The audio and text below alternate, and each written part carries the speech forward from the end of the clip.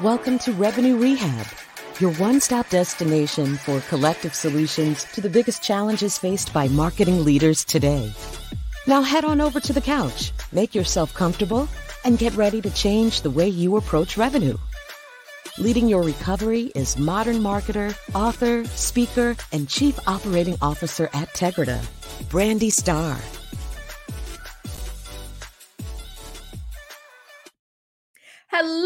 Hello, and welcome to another episode of Revenue Rehab. I am your host, Brandi Starr, and we have another amazing episode for you today. I am joined by Ellza Malok. Ellza is an award-winning CMO who drives businesses into the future. With a data-driven and strategic mindset, she has led global marketing teams, spearheaded brand transformations, and achieved remarkable results. Her expertise lies in developing innovative strategies, leveraging data science, and captivating audiences through compelling storytelling. She founded BMG, a psychology-based marketing firm that helps brands change hearts and minds through our proprietary approach, the butterfly effect. Welcome to Revenue Rehab, Ellza. Your session begins now. Thank you so much for having me, Brandi. I'm really excited to be here. I am excited to talk to you. I know that this is one episode where I'm definitely going to learn some new things, which I absolutely love. But before we jump into that, I like to break the ice with a little woo-saw moment that I call buzzword banishment. So tell me, what industry buzzword would you like to get rid of forever? You know, I come from the data science side, so this is going to sound a little bit more of an oxymoron, but one word that I do want to banish in the way that it's used is attribution modeling. Yeah, that one is one that most people don't like. Attribution just tends to not have a great reputation. So why is it that you don't like it? So I think that a lot of organizations, the way that attribution modeling is used is in a one-to-one relationship, meaning one attribution to one sale. And most data is supposed to be directional, given the fact of data privacy and everything that we can use it with, that it's used as a make or break versus a directional aspect, which is the intended use for a lot of marketing intelligence programs, including attribution modeling. I like that. Yeah. And that is the common challenge, is that it is, it assumes that a B2B buyer does this one thing and then magically, buys this really expensive other thing. And that's not usually how it works. So now that we've gotten that off our chest, tell me, what brings you to Revenue Rehab today? I am really excited to be here. As I mentioned, I'm excited to talk more about the heart side of marketing and the emotions that we bring to our audience and what strategies we should use to reach the heart of our audience. Awesome. And so before we jump in there, I believe in setting intentions. It gives us focus, it gives us purpose, and most important, it gives our audience an understanding of what they should expect from our discussion today. So what is your best hope for our talk? What would you like people to take away from listening to this episode? I would love for people to take a step back and look at their marketing strategies, whether you're a coordinator all the way up to a CMO or even a CEO that is evaluating how marketing is performing, and just say, are we looking at this from the right lens? Are we looking at it from the heart of the audience, or are we looking at it from the heart of ourselves? Okay, so I want to jump in directly to that heart piece. We always hear, very common conversation that marketing needs to appeal to the emotion and, really speak to what's the real pain point or the need, not about the features and benefits. That's real common conversation at all levels of marketing. But when you talk about the heart, I sense that that's a little deeper than just we need to appeal to the emotion. So I'd like to really start by giving us your perspective and like, what does that really mean to speak to the heart of the consumer? So our organization has pretty extensive research, both from second party and our first party data around humans behave emotionally, and they use what they deem as rational or data-oriented sources to confirmation bias themselves into their own perceived notions. And you can do one of two things. You can either cry about it and say, well, that's just the way things are, or you can kind of go meet them where they are, connect with them on an emotional basis, and then use your data to confirmation bias themselves into your direction. And there's a way, there's an art to it just as much as there is a science to make that happen. But it does require a lot of internal work within a marketing department to say, are we meeting people where they're at, or are we telling them to follow us along? Very interesting. So talk a bit more about this, because for me, what I really want to understand is the differentiation between what you're talking about at this, deeper level and the kinds of conversations that, most of us who have been in marketing for a while have had around, what are they thinking? What are they feeling? What do they need to know? And I know that you've got lots of research and you've got your approach that you leverage for this. So go a little deeper for me in helping me to understand that, what does this really mean for a marketing team? How does this look differently? I think it starts at the top. So when you're building a marketing strategy, going deeper into the pain points of what does someone experience on a day in, day out with this pain point makes a world of a difference. In some instances, when our organization does CIPs, we actually do character profiles instead of personas, almost as if you're writing a book about that person, because you only understand someone if you walk a mile in their shoes, and this is our mode of it. And by sitting there and saying, oh, okay, this is also the impact, and this is the personal and the business impacts that are occurring from those pain points, you get a much deeper understanding that everything from the way you talk and the way you write about it, all the way down to how your creatives put pieces together, totally shifts. It's it becomes very introspective versus extrospective in many ways, because now your mindset has changed on how you should talk to them because you understand their world. Okay. And you hit on one thing that I do think is often overlooked that I think is important is the personal impact. A lot of times, especially in B2B, we are thinking about our customer as being the business. And this is why, you have people talk about B2H, that it's business to human, or B2E, business to everyone. That's why these concepts come into play, is that we are a bunch of individuals who collectively have our own motivations. And some of those motivations are personal in how does this impact my career? How does this impact my day-to-day? How does this change how I'm perceived at work? And those are things that I think are much harder to really put our fingers on. We can make some assumptions.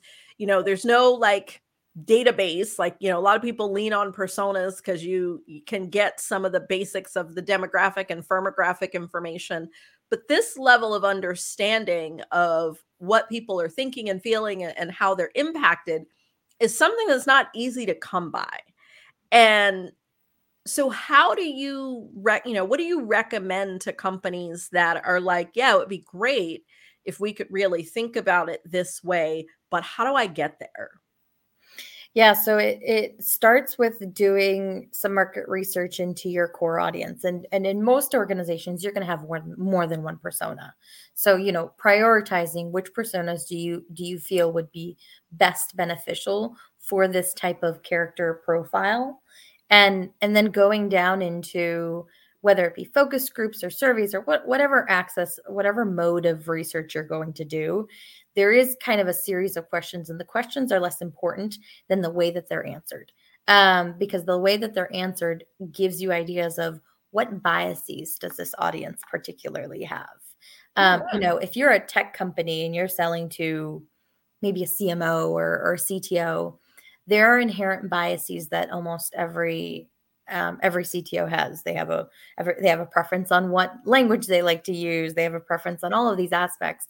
So by understanding that world, you become a part of their community and say, oh, okay, now you understand the level of why I have this bias or why I go through it. In some instances, we've even been able to go down as far as to say, well, because we know the demographic is this point, we know that 10, 20 years ago, they were facing this, which is a direct byproduct of their current pain points. So we were even able to lean into some familiarity of their past lives that we were able to subliminally message moving forward to say, oh, I'm going to use that joke or that play because I know that they can relate to it because our demographic just happened to be really tight in some of our projects. So I think once again, I kind of equivalent it back to a book. If you can write a character profile that you can say, okay, here's this person's arc for their story, you get much more personal. And you understand, oh, this is why Jane Doe is doing this. And this is why John Smith is doing Y. You start to understand the whys of their actions, which helps you way farther in everything from strategy development all the way down to content creation, because you know the lens you're looking from. It's sometimes our team calls it a little bit like fan fiction. Like we wrote the book, now we're writing the fiction after that from it, because it does have that element of continuing storylines because we know those characters so well. Okay. And so I know just from some of the previous information that you had shared with me that there is a direct impact to doing this well coupled with your brand authenticity and, how you want to show up in the marketplace. And so I'd like to kind of connect the two in terms of like, how does this change your organization? How does this help you live your brand, or how does it change? What does it change? Yeah. So we put character profiling, brand authenticity, and neuroscience and psychology research kind of in a triangle. And the three are all, it's a symbiotic relationship between the three. So doing almost the same work to your brand identity will actually get you a deeper sense of who you really are. So similar format, but you just do it introspectively versus identifying others, gets you an idea of, okay, this is who our organization truly is, not who necessarily we want to be, but this is who we are today. And having that level of authenticity to say, here's a little bit of our character flaws, here's the things that we're good at, here's the emotions we convey, whether we want to or not. That level of authenticity and that level of transparency tends to go way further when you couple it, and then even more when you couple it with that character profiling to say, here's who we are, good, bad, and different. Here's who we are. And here's who our audience is, and here's how we want to talk to them.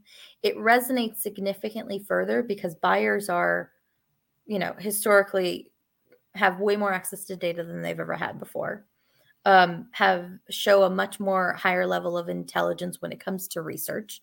We know that 87% of them have basically picked out their top companies that they want to partner with a particular initiative before they even contact the organization.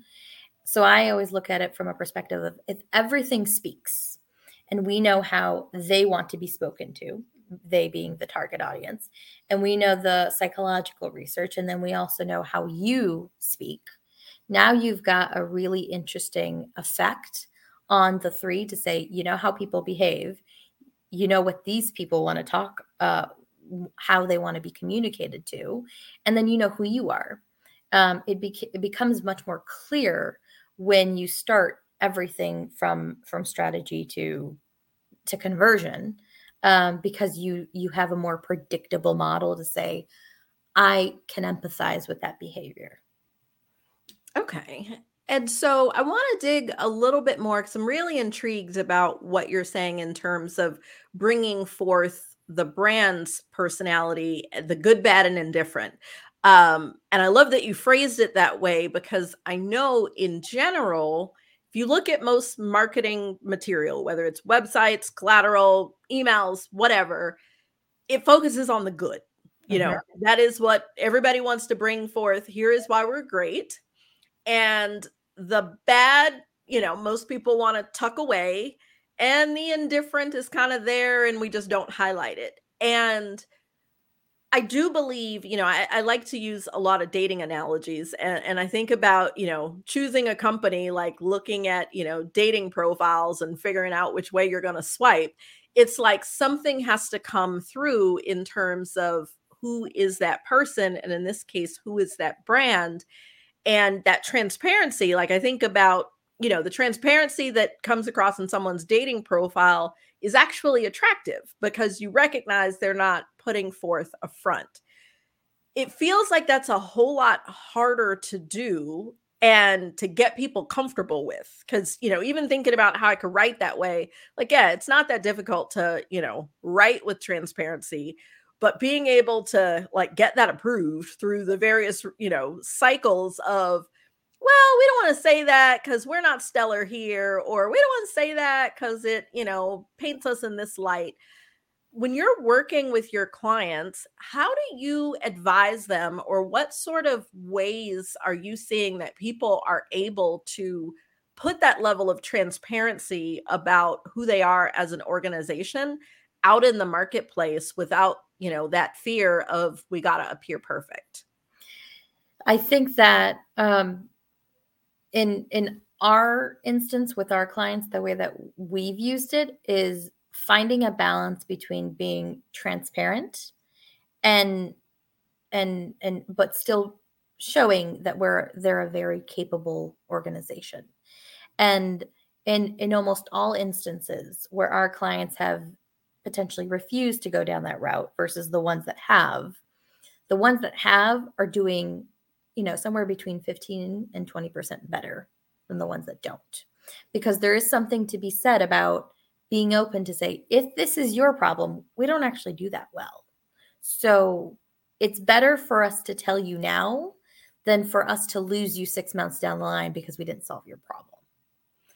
Specifically for B2B, because I think B2C has a slightly different emotional basis and longevity feel. But for the B2B, if you're going to be in a long sales cycle, which is a lot of our clients, you really want to make sure you don't lose them within, a year or so, because it took you a year to gain them. And now not only, because the other part is we have this post close or customer lost effect, where the moment you lose a customer, they're probably going to tell 10 other people why they lost them. So now you've also lost the opportunity to connect with any of theirs because you've broken their trust by just not being honest in the forefront. And there is a time or place on what levels of transparency at what medium. So you do have to play that dance a little bit. And what we found is the further down the process you go, the more transparent you have to become, because they are also being transparent with you. You're building an emotional capital with them, and you trade vulnerabilities. And that's a really good way to build emotional capital, is they tell you what they're vulnerable with. They tell you their pain points. They tell you what they are looking for. So it's only beneficial for you to say, this is what we do well. These are the things we don't do so well. And if any of those are your deal breakers, then we know now. Versus, spending time and then realizing your close rate is not as great as you'd like it to be because you weren't as transparent. So it's really all about building that emotional capital as you go down the sales funnel as well. Okay. Yeah. And it what I'm hearing is that this approach is really important at both the marketing and, or within the marketing and sales functions, in that we've got to be able to put everything that we're putting out there, have the right level of vulnerability and transparency in it based on where they are.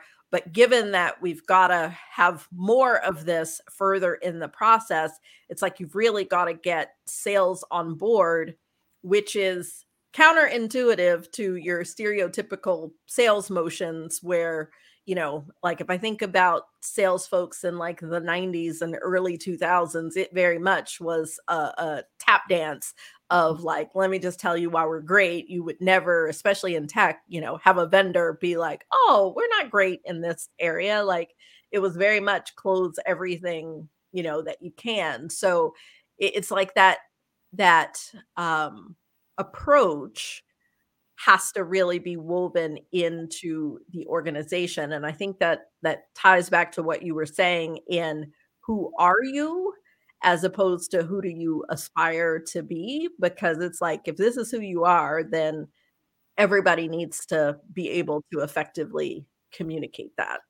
Exactly. And there is a balance between, what your vision is, right? Say, we want to be this company at some point, but you still have to say, this is where we are, right? You can't, for lack of a better word, you can't turn, a little Chevy Aveo, which is what I used to have when I was in college, to, a luxury car.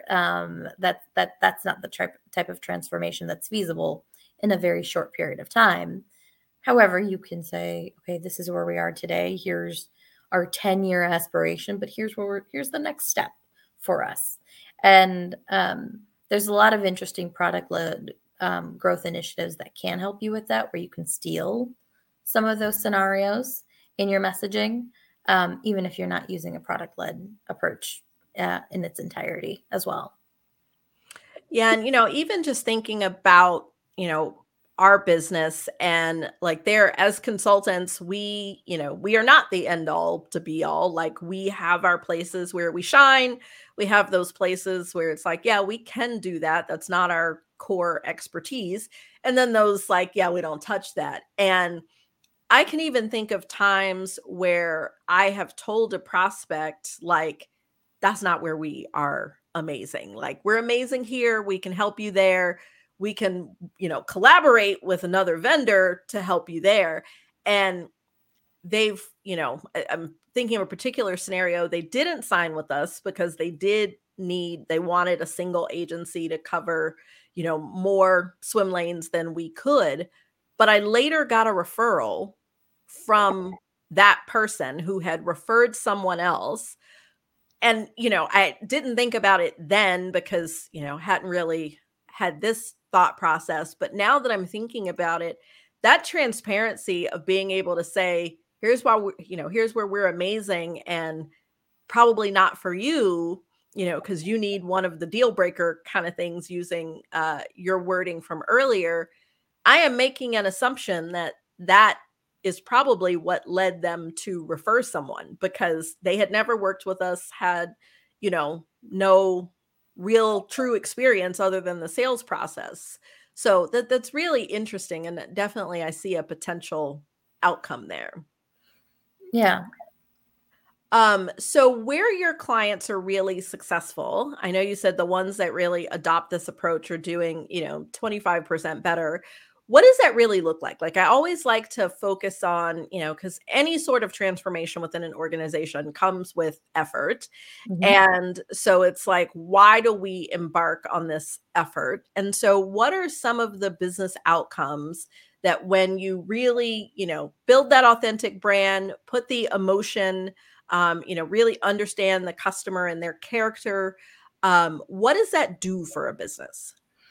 So, there's a balance between having intrinsic value built on as well as revenue value built on. And we try to balance the two to say these are long-term projects where the revenue won't come until probably year 3 to 5. And here's the 18 months to 3 years, and then here's the short term. So we do try to balance the two. I would say for our startup, more younger clients, it's the difference between doubling revenue year over year versus the 15 to 20% that they were having previously. If you're a larger organization, that's a much bigger ship to turn. So there's a longer tenure that we have to kind of manage. In some instances where we've taken over maybe entire channels for them, we've seen that really spike quite drastically because of the way that we've come upon it. If we're doing more top level or research, I had one client who came to us and we decided to do all their creative moving forward because that was one area that they really struggled with. In creating emotionally captivating and triggering pieces. And it took us about 3 months to actually start a creative piece because we had to go all the way back. And then we had to meet to a point where we felt comfortable generating content for them. And with that, we ended up doing several proposals on their behalf for this long-term RFP that they're going into.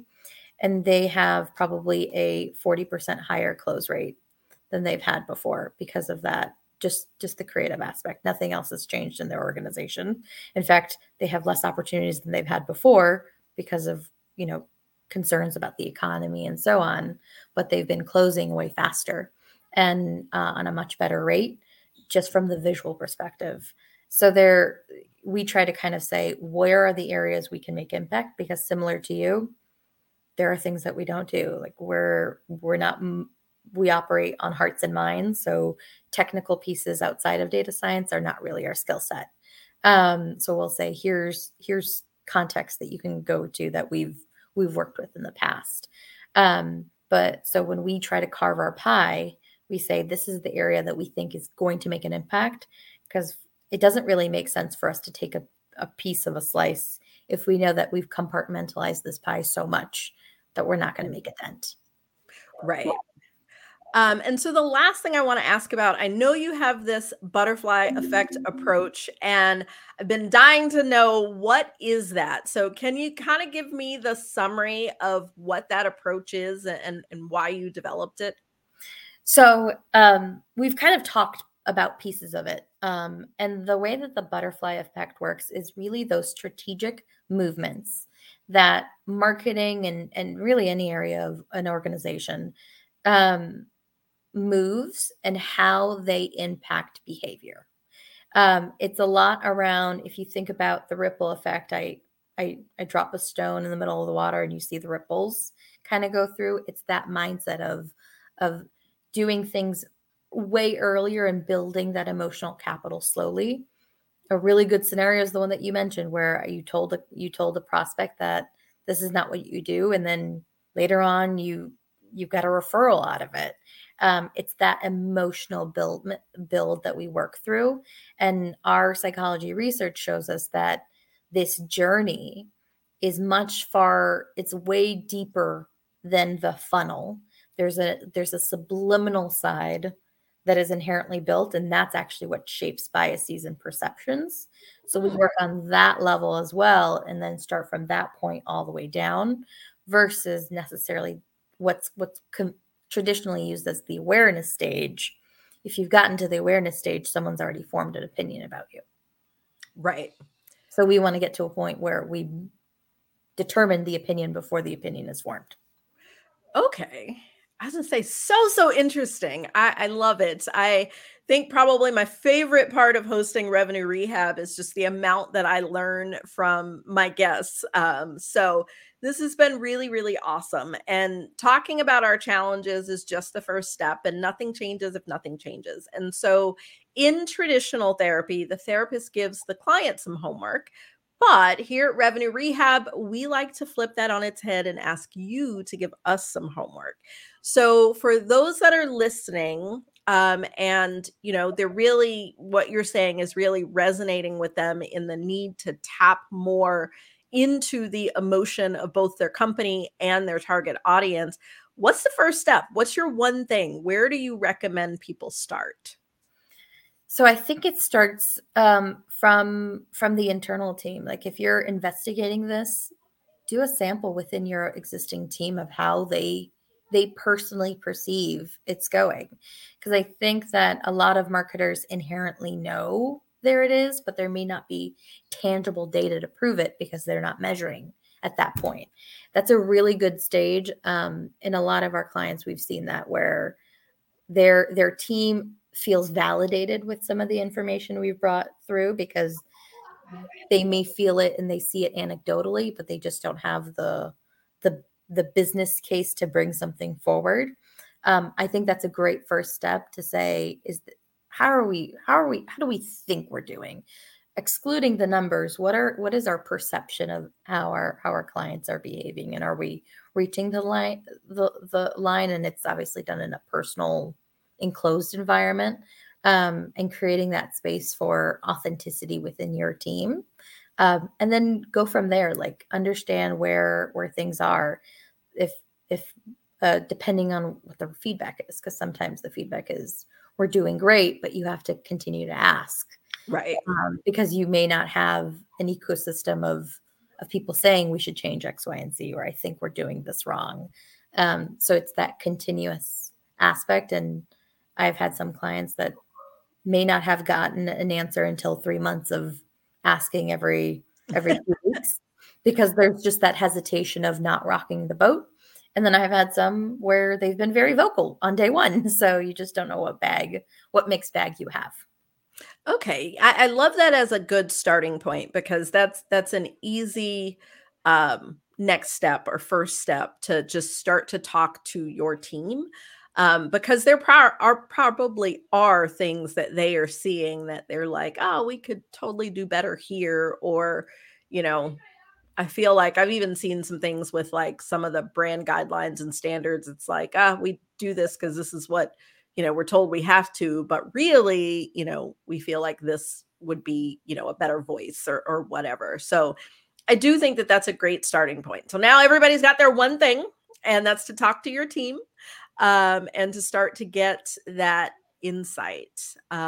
Well, I have enjoyed our conversation, Ellza, so much, but that's our time for today. But before we go, how can our audience stay connected with you? So easiest way to connect with me personally is LinkedIn.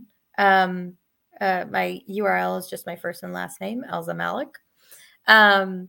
If you want to connect more or just read more insights on the butterfly effect or any of our research, that's available at bluemonarchgroup.com, under the Butterfly Chronicles, where we have insight and tips and so on. And yeah, I think that's a good way. But thank you so much. This has been a lovely conversation. I've really enjoyed it. Awesome. Well, we will make sure to link to your LinkedIn, as well as BMG. So wherever you are listening or watching this podcast, check the show notes and you'll be able to connect with Ellza. I have thoroughly enjoyed this discussion. You've given me some things to think about. So I really, really appreciate you taking the time to come to the couch today. So I hope everyone has enjoyed my discussion. Can't believe we're already at the end. We will see you next week. Bye-bye. Thanks, Brandi. Take care. You've been listening to Revenue Rehab with your host, Brandi Starr. Your session is now over, but the learning has just begun. Join our mailing list and catch up on all our shows at revenuerehab.live. We're also on Twitter and Instagram at Revenue Rehab. This concludes this week's session. We'll see you next week.